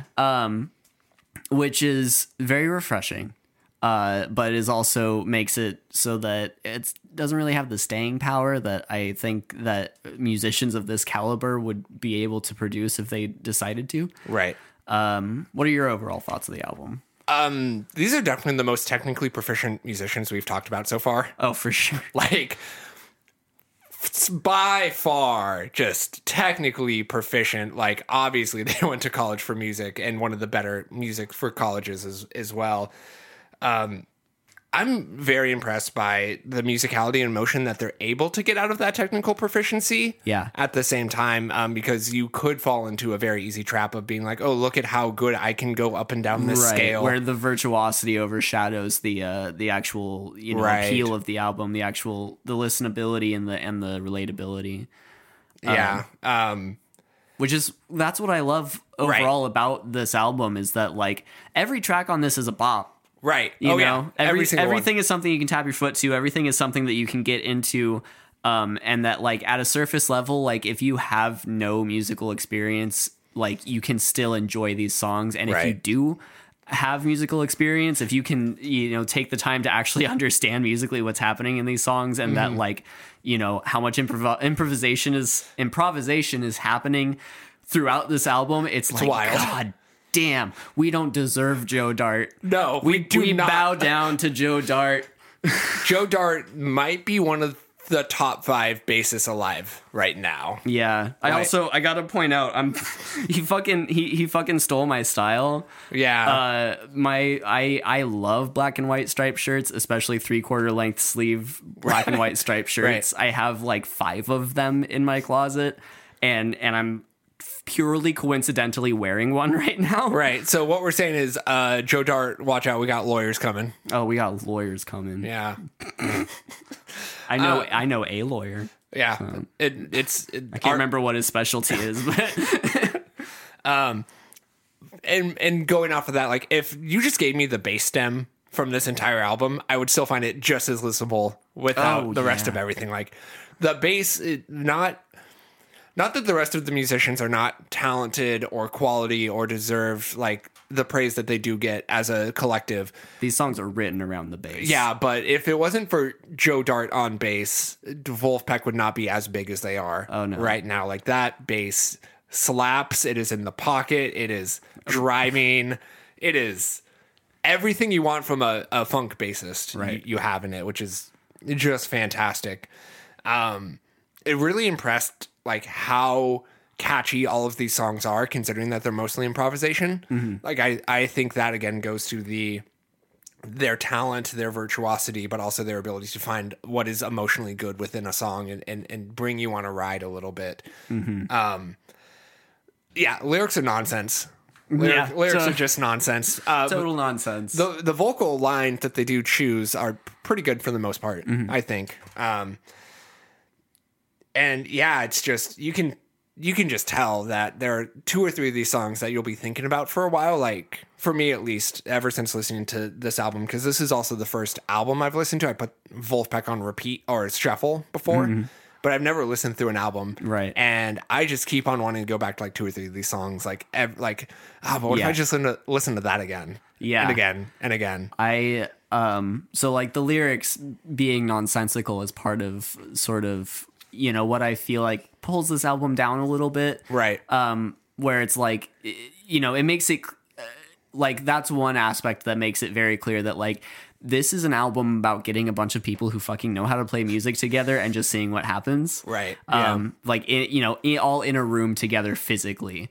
and just seeing what happens, which is super enjoyable. But then because of that kind of being the focus, it sort of removes this element of intention behind it. It sort of removes this sort of, it puts it in this identity of like, this is something that doesn't really matter. Which makes it feel less like art and more like playtime. Yeah, and I think that definitely comes across as these are college musicians who were classically trained throughout their entire lives, where emotion and meaning behind songs are less important than how well you can play. Right. And I think they get better at it later in their career, but, this is still a really good album, I think, overall. Do you want to talk about it kind of in order of what we think is good? Because I'm going to start with Animal Spirits. Yeah, let's talk about Animal Spirits. Well, actually, I really want to talk about point out real quick I was talking about this earlier, but what's the instrument on Sweet Science? It's clarinet. It is clarinet. Yeah, I wasn't sure if it was clarinet or oboe. It's a clarinet. Yeah, It's basically a clarinet solo, and it is so like it's the most emotive song on the album. Really? In my opinion. Yeah, like that clarinet.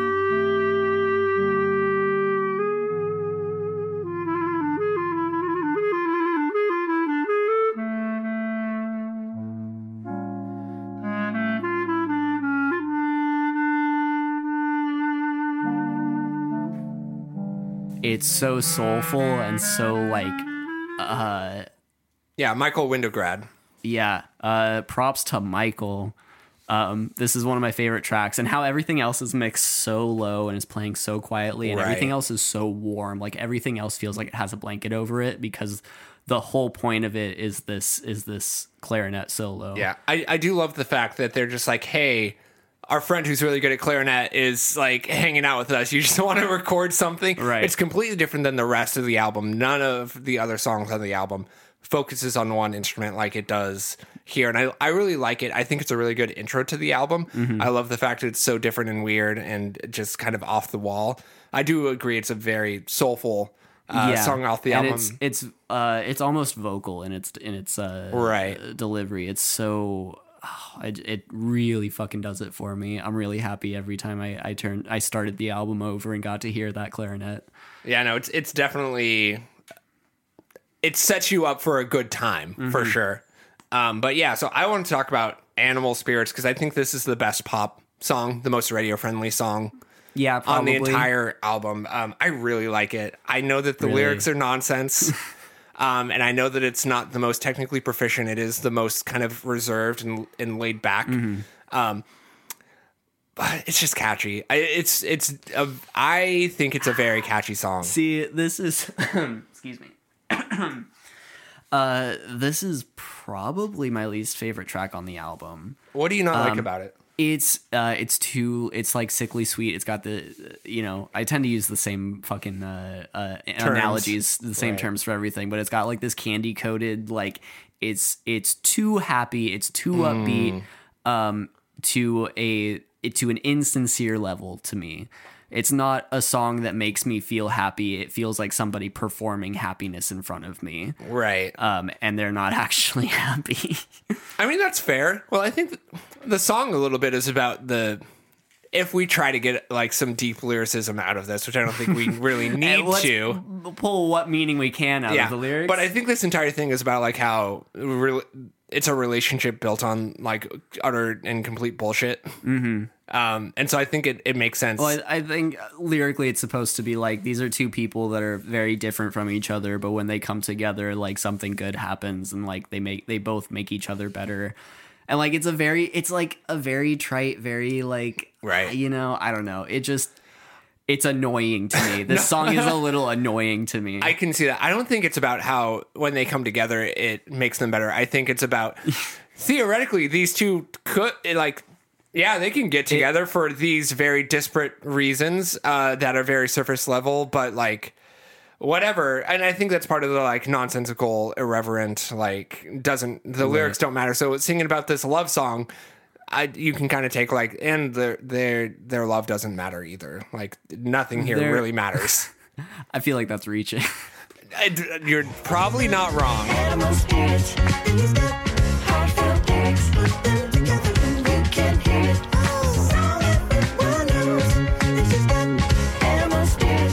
The analogy that I have, listening to this song makes me feel like the main character in Who Framed Roger Rabbit. Oh, yeah? When he's, like, surrounded by all of these animated cartoon characters, and they're all like, ha-ha, we're just trying to get you to laugh. We're trying to make you feel good. And he's just like, bug off. That's me when I hear this song. I can see that. I just think it's fun. I really like it. I really like how... I do like how poppy it is. I think it's a good example of pop music using funk really well. Mm-hmm. I really like the piano. I really like the keys. I think all of the instrumentation choices are really good. Yeah, well. Within the genre of overly happy sounding pop songs, it's definitely well executed. I will say that at least. Yeah, no, that's fair. And I really like the breakdown that they have as well. This right here.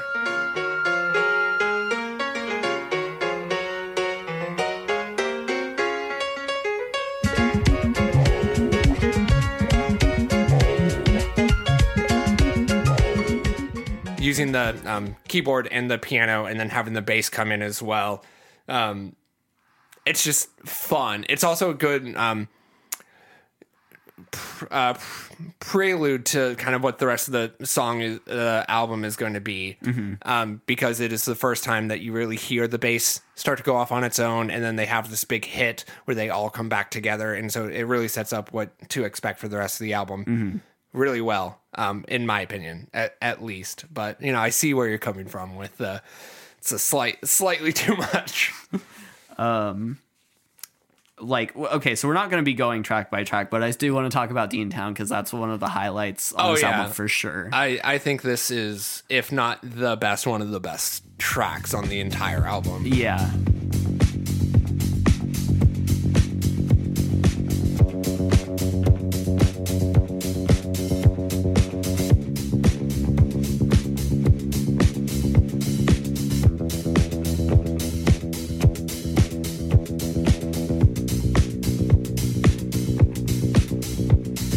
It's a great highlight of Joe Dart's playing, and I think,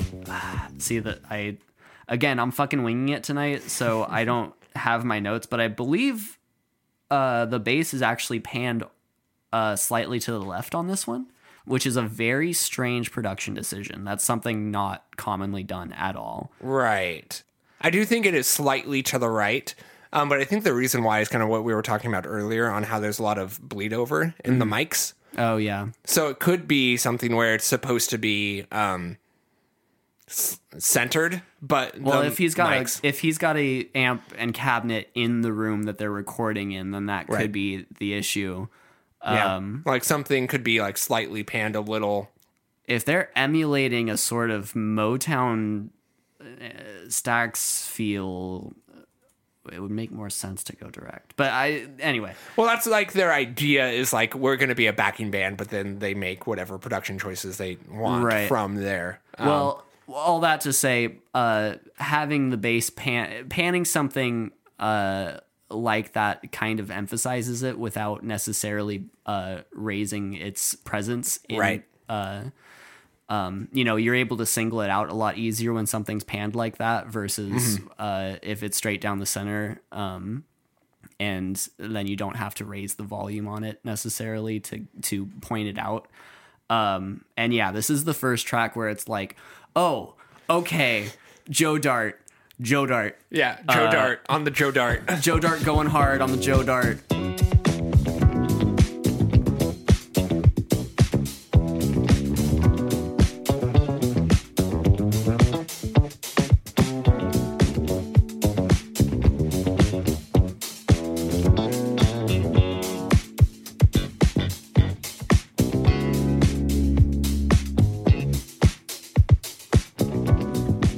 And also, when they decide to match the bass and the guitar together, following the same line.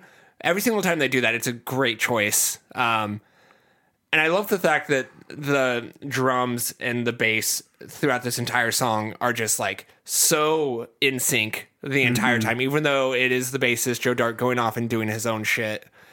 They always come back together and hit that just perfect center of what you want from a rhythm section in a song. Right. You can tell that these people have jammed together for a long time and know when someone's going to go do something. They can read each other without, even looking at each other, probably. Yeah. And then there's clapping that they add during the song as well. And I think it's a really good use of clapping during the song as well. It just adds to that, like, we're all just here. We're all just jamming. We're like... The audience is here with us. Like, let's just go on this ride. Who knows what Joe Dart's going to do next type thing. I have nothing bad to say about the song. Yeah. And so probably what I consider the worst song on the album, Conscious Club. Yeah, I really don't like the vocals. I don't like the little skit bit in the beginning. I think skits are overplayed, and they were overplayed in 2016. I don't like the skit. It's a little obnoxious, and the song's got kind of this 80s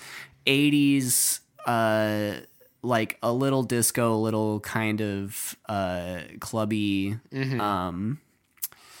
like it's what you think of when someone is like, oh, it's a funk song, and they don't really listen to funk. This is kind of, I think it falls in that like a caricature of what funk is.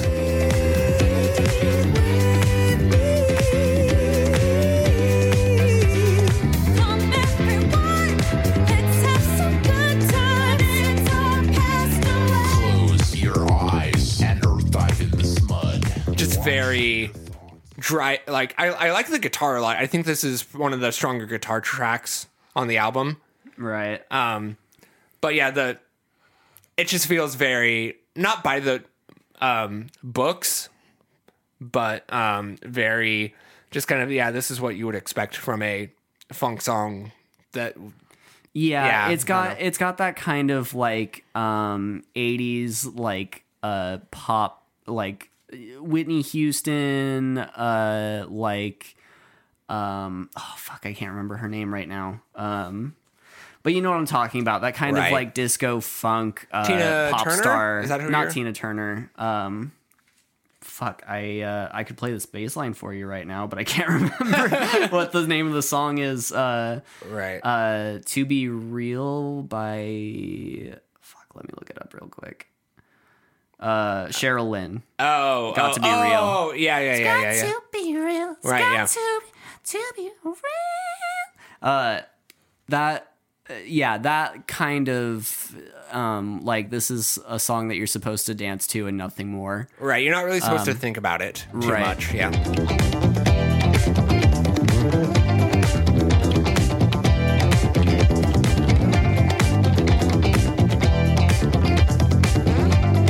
But the thing is, it doesn't have the hookiness that these other artists that I'm naming have in their tracks.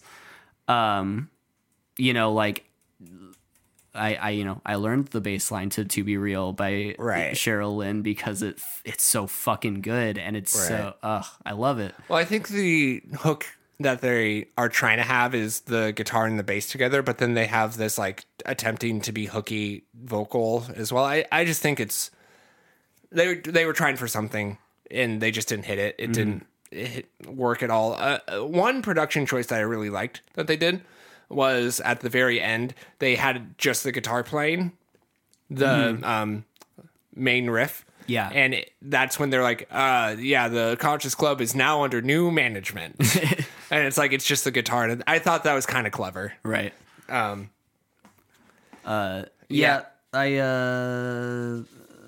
mind. No, you're good. You're good. Another one that I really, again, every single instrumental on this album is a highlight.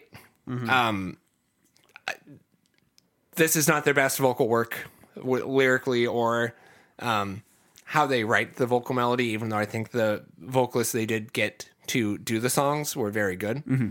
on it. So El Chepe. Yeah. Kind of like an 8-bar blues feel to it. Really liked it. It felt a little Doors, Yardbirdsy, like early 60s rock and roll. Yeah. Very, very heavily based on blues scale. Mm-hmm. But I thought they just did a really good job of it.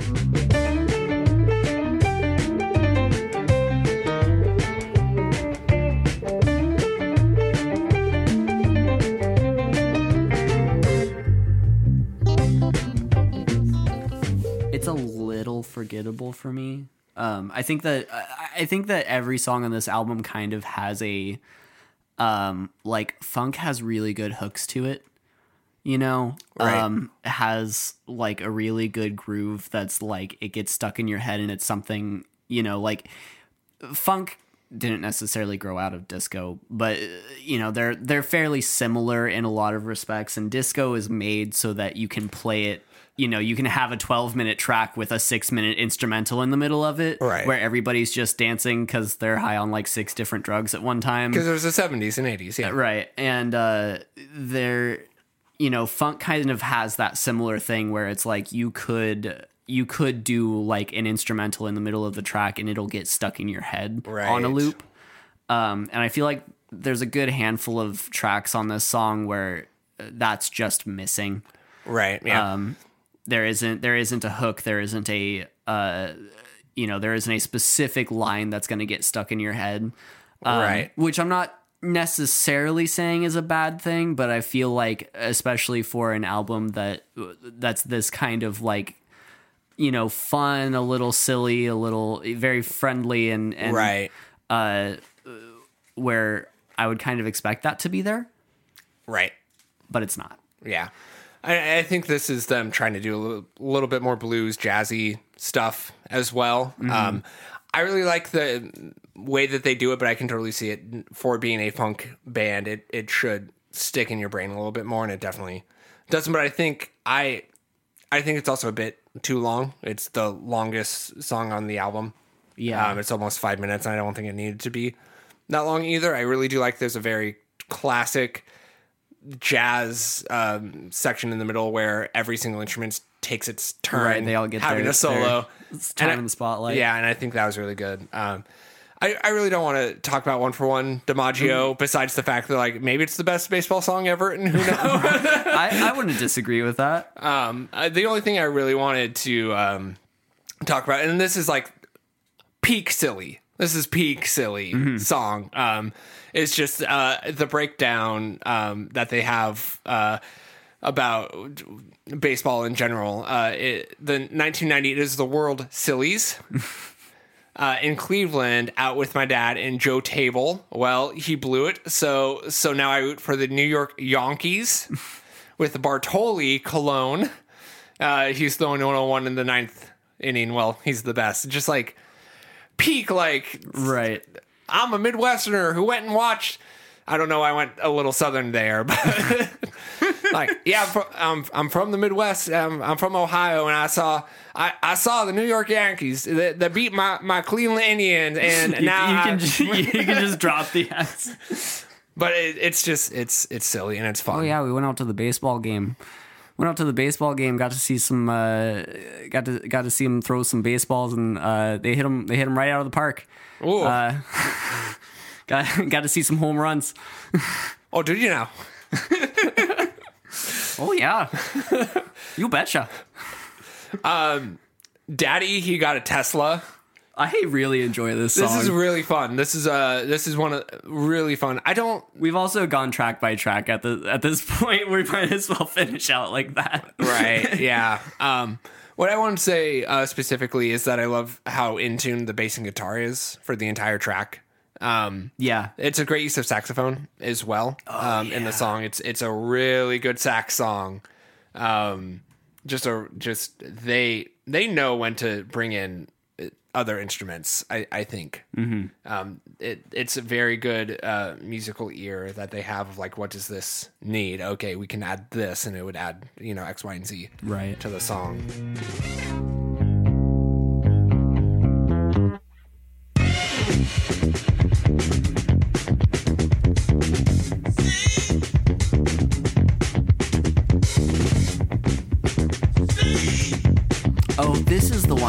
the bass is like all the way in the left ear. Yeah, this is the one where bass is fully on the left ear and the drums are full in the right ear. Yeah. So it does create just like you're sitting in the Which back. is that's a very like early days of stereo mixing thing. Right.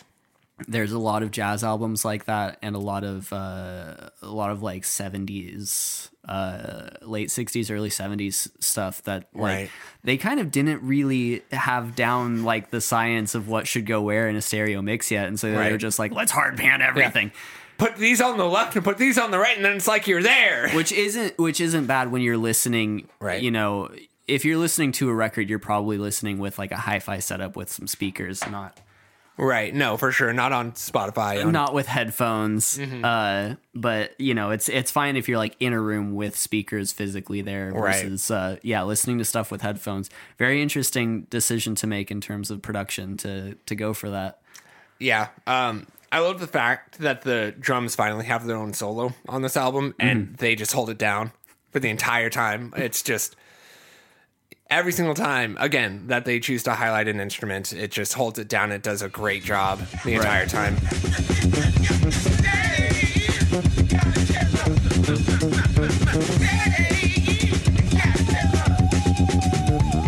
And then the just very staccato, aggressive bass throughout the entire time, very matching. And you know he's using his fucking fingers too. I've never seen Joe Dart use a pick before. What is a pick to Joe Dart?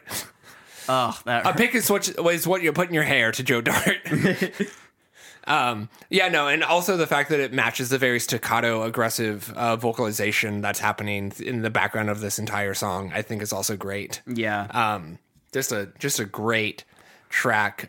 Marjorie, My First Car, which is a remix or redone version, not remix, of My First Car, which was a song off of one of their earlier EPs, adding the vocal line and just reimagining the song in general. You really like this song. Yeah, it's got this sort of like it's got this like dreamy bedroom pop kind of feel to it. That the vocals are a big part of that, but the chord choices and the production choices in this song are very.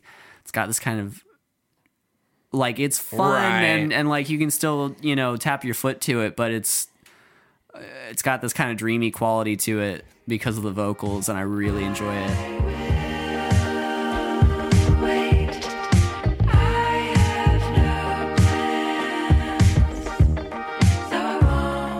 It's definitely something you would hear on like the local station 94.7, which is like the alternative pop station. It's definitely which is our shitty version of KMHD. Yeah, exactly. It's definitely something I could hear them playing. Well, I mean, it may be a little too musically out there for 94.7. Yeah, but it's a similar radio station for sure. I could hear them hanging that. I'm not a fan of the vocals. I don't think it works. Maybe it's just because it just feels so out of place on a funk album, maybe. Yeah, it's definitely an outlier. I mean, so is the first track with, you know, that the sort of musicality going on behind the scenes, you know, the background going on underneath the clarinet in the first track. It's this song and that song are very much sort of outliers in terms of the overall feel of the rest of the album. Right. These drums also feel the most compressed on the entire album. Yeah. As well. And this song feels longer than it is for me as well. I think part of that is that it is similar to Animal Spirits, which I think these two can kind of go back and forth as like the most pop friendly, radio friendly songs, where Animal Spirits feels like it speeds through its entire song. Mm-hmm. And it makes sense because that's a 3:10 run length. And this Marjorie, My First Car is almost 4 minutes. And so to not... Oh my God, an almost 4 minute song. Right, weird. I shudder at the thought. But to have a 4 minute song where they're not really doing their funk improvisation, they're not really going for anything, it's just sitting back a lot more. You can feel that in comparison to the rest of the album. So that's why it kind of didn't hit as hard for me. Mm-hmm. But Aunt Leslie is the next song, which is one of my favorites on the album For sure. I love the trombone, the keys, the guitar, the clap, vocal track, drums and bass. Just like every single choice that they make, I really appreciate on it. Yeah. I also really like the fact that on this song, they add sawtooth tremolo onto the trombone. Yeah. And that is inspired. It is an inspired production choice. Everybody just put tremolo on things that you're not supposed to put tremolo on, and you'll get good scores. If you... On the only list that matters. Yeah, on the only list that matters. If you are, tipped any burgeoning music producers out there, if you're not sure what to do with the track, just throw tremolo on it. Throw tremolo on it. Yeah, it won't sound bad. Yeah, and if it sounds bad, it's like, no, it's supposed to sound that way. It's great. I think this is also a very classic kind of R&B funk song.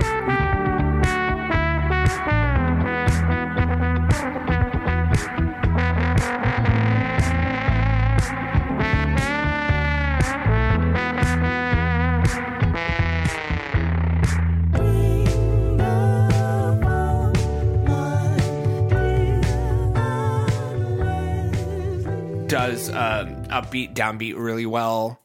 It also has a breakdown towards the end where they fade away to like a Latin style guitar on it as well, which I think is a very interesting choice for them to do that and then come back to the main point, and then they vocalize at the very end as well, which is one of the only times that they really vocalize within the entire album. And I think, it's just really well production.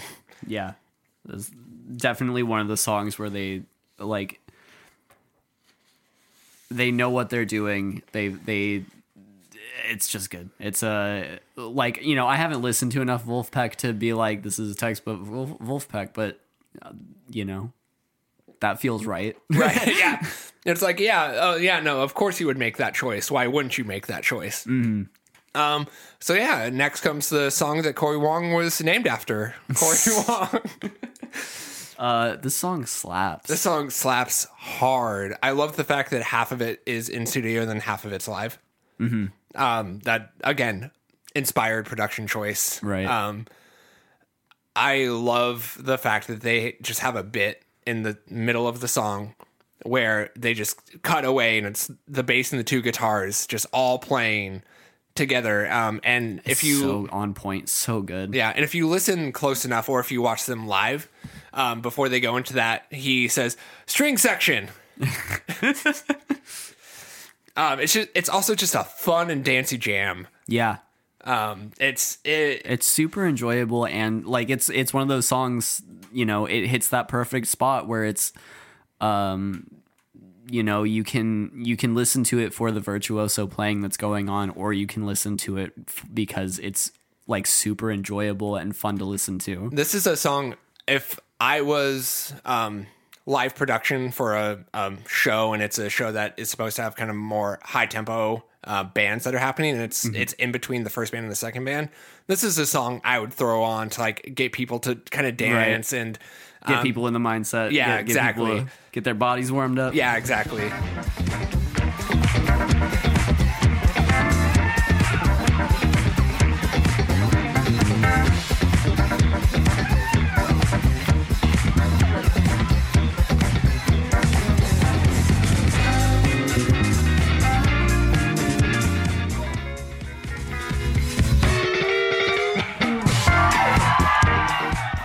You can't see me, but I'm dancing.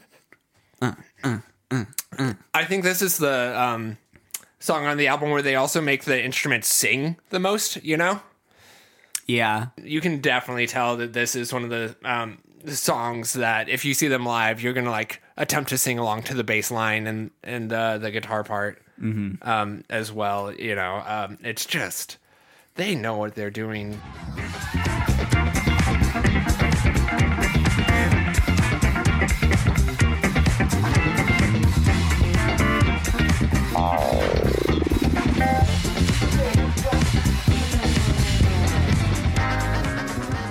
And it just goes so hard. And I love how they build as well, like the ways that they choose to build and add in the other instruments and take away the other instruments throughout the entire thing as well. It's just really well handled. Yeah, they just do a fantastic job throughout the entire album. And also, this album's only like 30 minutes. Go listen to it. We've talked about it longer than the album itself is, but go listen to it. It's very good. Just had the whole thing playing in the background this whole time. Yeah, you should have. I'm sure that's not a copyright issue of any kind. No, not at all. Creative Commons, intellectual property, using it as critical critique, fair use. Right. All those buzzwords. We're also not making any fucking money off of this podcast. So. No. Yeah. Unless, hey, Vulpec, you want to fund? You want to float us some money for talking about your shit? You're definitely getting the most promotion you've ever gotten before. Yeah. All right. So let's go to the contemporary reviews of the album. Again, very obscure at the time, so no big outlets got it, and also they don't have a distribution company to send them previews built of it. So a website I found called The Diamondback reviewed it by James Whitlow. He said in the album, the group looks back over its shoulder at a few bygone conventions of funk while delivering lighthearted and easy listening. It does not tread new ground, but when it comes to groove, Vulfpeck has few contemporaries. Can't argue with that. Tastemakers Mag. Very close. You better watch out there, buddies. I know a lawyer. Quentin Hubble said, Vulfpeck has fashioned another album that creates funk tunes in a roundabout way, meeting the listener's expectations in ways no one would have guessed. The Beautiful Game isn't a cut above Vulfpeck's other releases, but it perfectly captures the lovely off-brand style of funk they have slowly mastered over the years. Yeah. And then the only scored review that I was able to find is from The Pop Break by Andrew Howie. He gave it a 9 out of 10. Okay. And he said, they're clearly starting to come into their own. The songwriting on The Beautiful Game is just a bit more confident than their previous efforts, and they take a few more risks, delving deep into some grooves where before they might have trailed off into a more conventional water. Okay. So... a well-informed very well-informed reviews. But you know what's better than an informed reviewer? A reviewer who's only listened to this album like 3 or 4 times in a week, which means it's our time to give The Beautiful Game by Vulfpeck its score on the list. So we're rating this out of 8. Out of 8. I will let you go first. Man,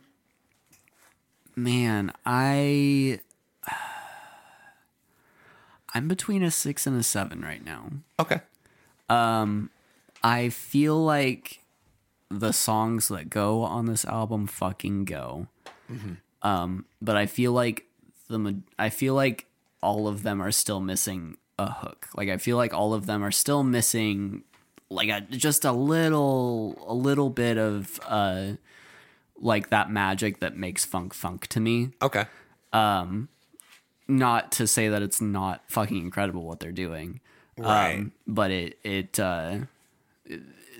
there's like a gap that they almost bridged but didn't quite for me. Okay. Which is why I'm thinking about a 6. Okay. I think this would be easier if we were ranking this first, and we were ranking it out of 7, because I think it'd be an easy 6 out of 7 for me. Mm-hmm. But since we're doing this out of 8, I have to choose between a 6, 7, and an 8. It's gonna, depending on the day for me and kind of the mood I'm in. Yeah. It would fall anywhere between those 3 ratings for me. So I'm gonna give it a 7 out of 8. The reason why I'm gonna give it a 7 out of 8 is I have thought about so many of these songs after listening to them, like they've just been earworms for me. So I think for me, that hook and that catch that you're supposed to get from funk, it hits for me. It definitely goes down a bit because I think the songs that are pretty weak, they were weak for bad production reasons or not as confident as songwriters or some other stuff like that. And I definitely think a lot of the songs could be improved, could have found a way to be just that little bit more. But when I'm looking for a funk album, I'm looking for technical virtuosity. I'm looking for emotion, passion, fun. And this album kind of has it all for me. It gets dragged down because of what it's lacking in a few songs, but I still think overall, this is an album that I don't want to stop listening to. I just want to have it on repeat, like the whole day. And I think that is a testament to a band that I still think definitely from this album has places to go better. I don't think at all that this is a perfect album, but I think the fact that I just want to keep listening to it over and over again does a lot for me. Right before you said your score, I was like, I'm going to lock into a 6 out of 8. Okay. Just because like the songs that I don't like on this album, I really don't like. Okay. You know, like they're not that they're objectively bad songs, just that they're really fucking obnoxious to me. And having, if I had like a physical copy of this album, like, a great album for me is an album where I don't feel the need to skip any songs. Right. There are definitely songs in this album that I feel like I need to skip. And I think it just doesn't grate against me as hard as it grates against you. It makes sense that you have it as a 6 and I have it as a 7. So we haven't done this before. We always end up agreeing on the score at the end. So are we giving it a 6.5? No, I think what we do is we take it to the list. And if we take it to the list, currently, if we give it a 7 out of 8, it goes right below Pieces of a Man by Gil Scott-Heron and right above Boarding House Reach by Jack White. If we give it a 6 out of 8, it goes right below Boarding House Reach by Jack White and above Destroyer's Rubies by Destroyer. See, that sounds right to me. I think I'm going to agree with you, but I could easily see it going above Boarding House Reach. I think Boarding House... see, we're at opposite ends because, what bothers you about that album doesn't bother me as much, and what bothers me about this album doesn't bother you as much. Exactly, which is why we're doing this list together, and it's great. Right, but... Oh, we've reached... I think... So we have to make cases, right? Yeah, we have to make cases. So I will let you go first. Okay, so... Really, so this isn't about it being better than Destroyer's Rubies. This is really about, is this better or worse than Boarding House Reach? Yeah. We've talked about Boarding House Reach a lot now because we've bumped around it a couple of times by now, I think. Yes, we have bumped it a few times.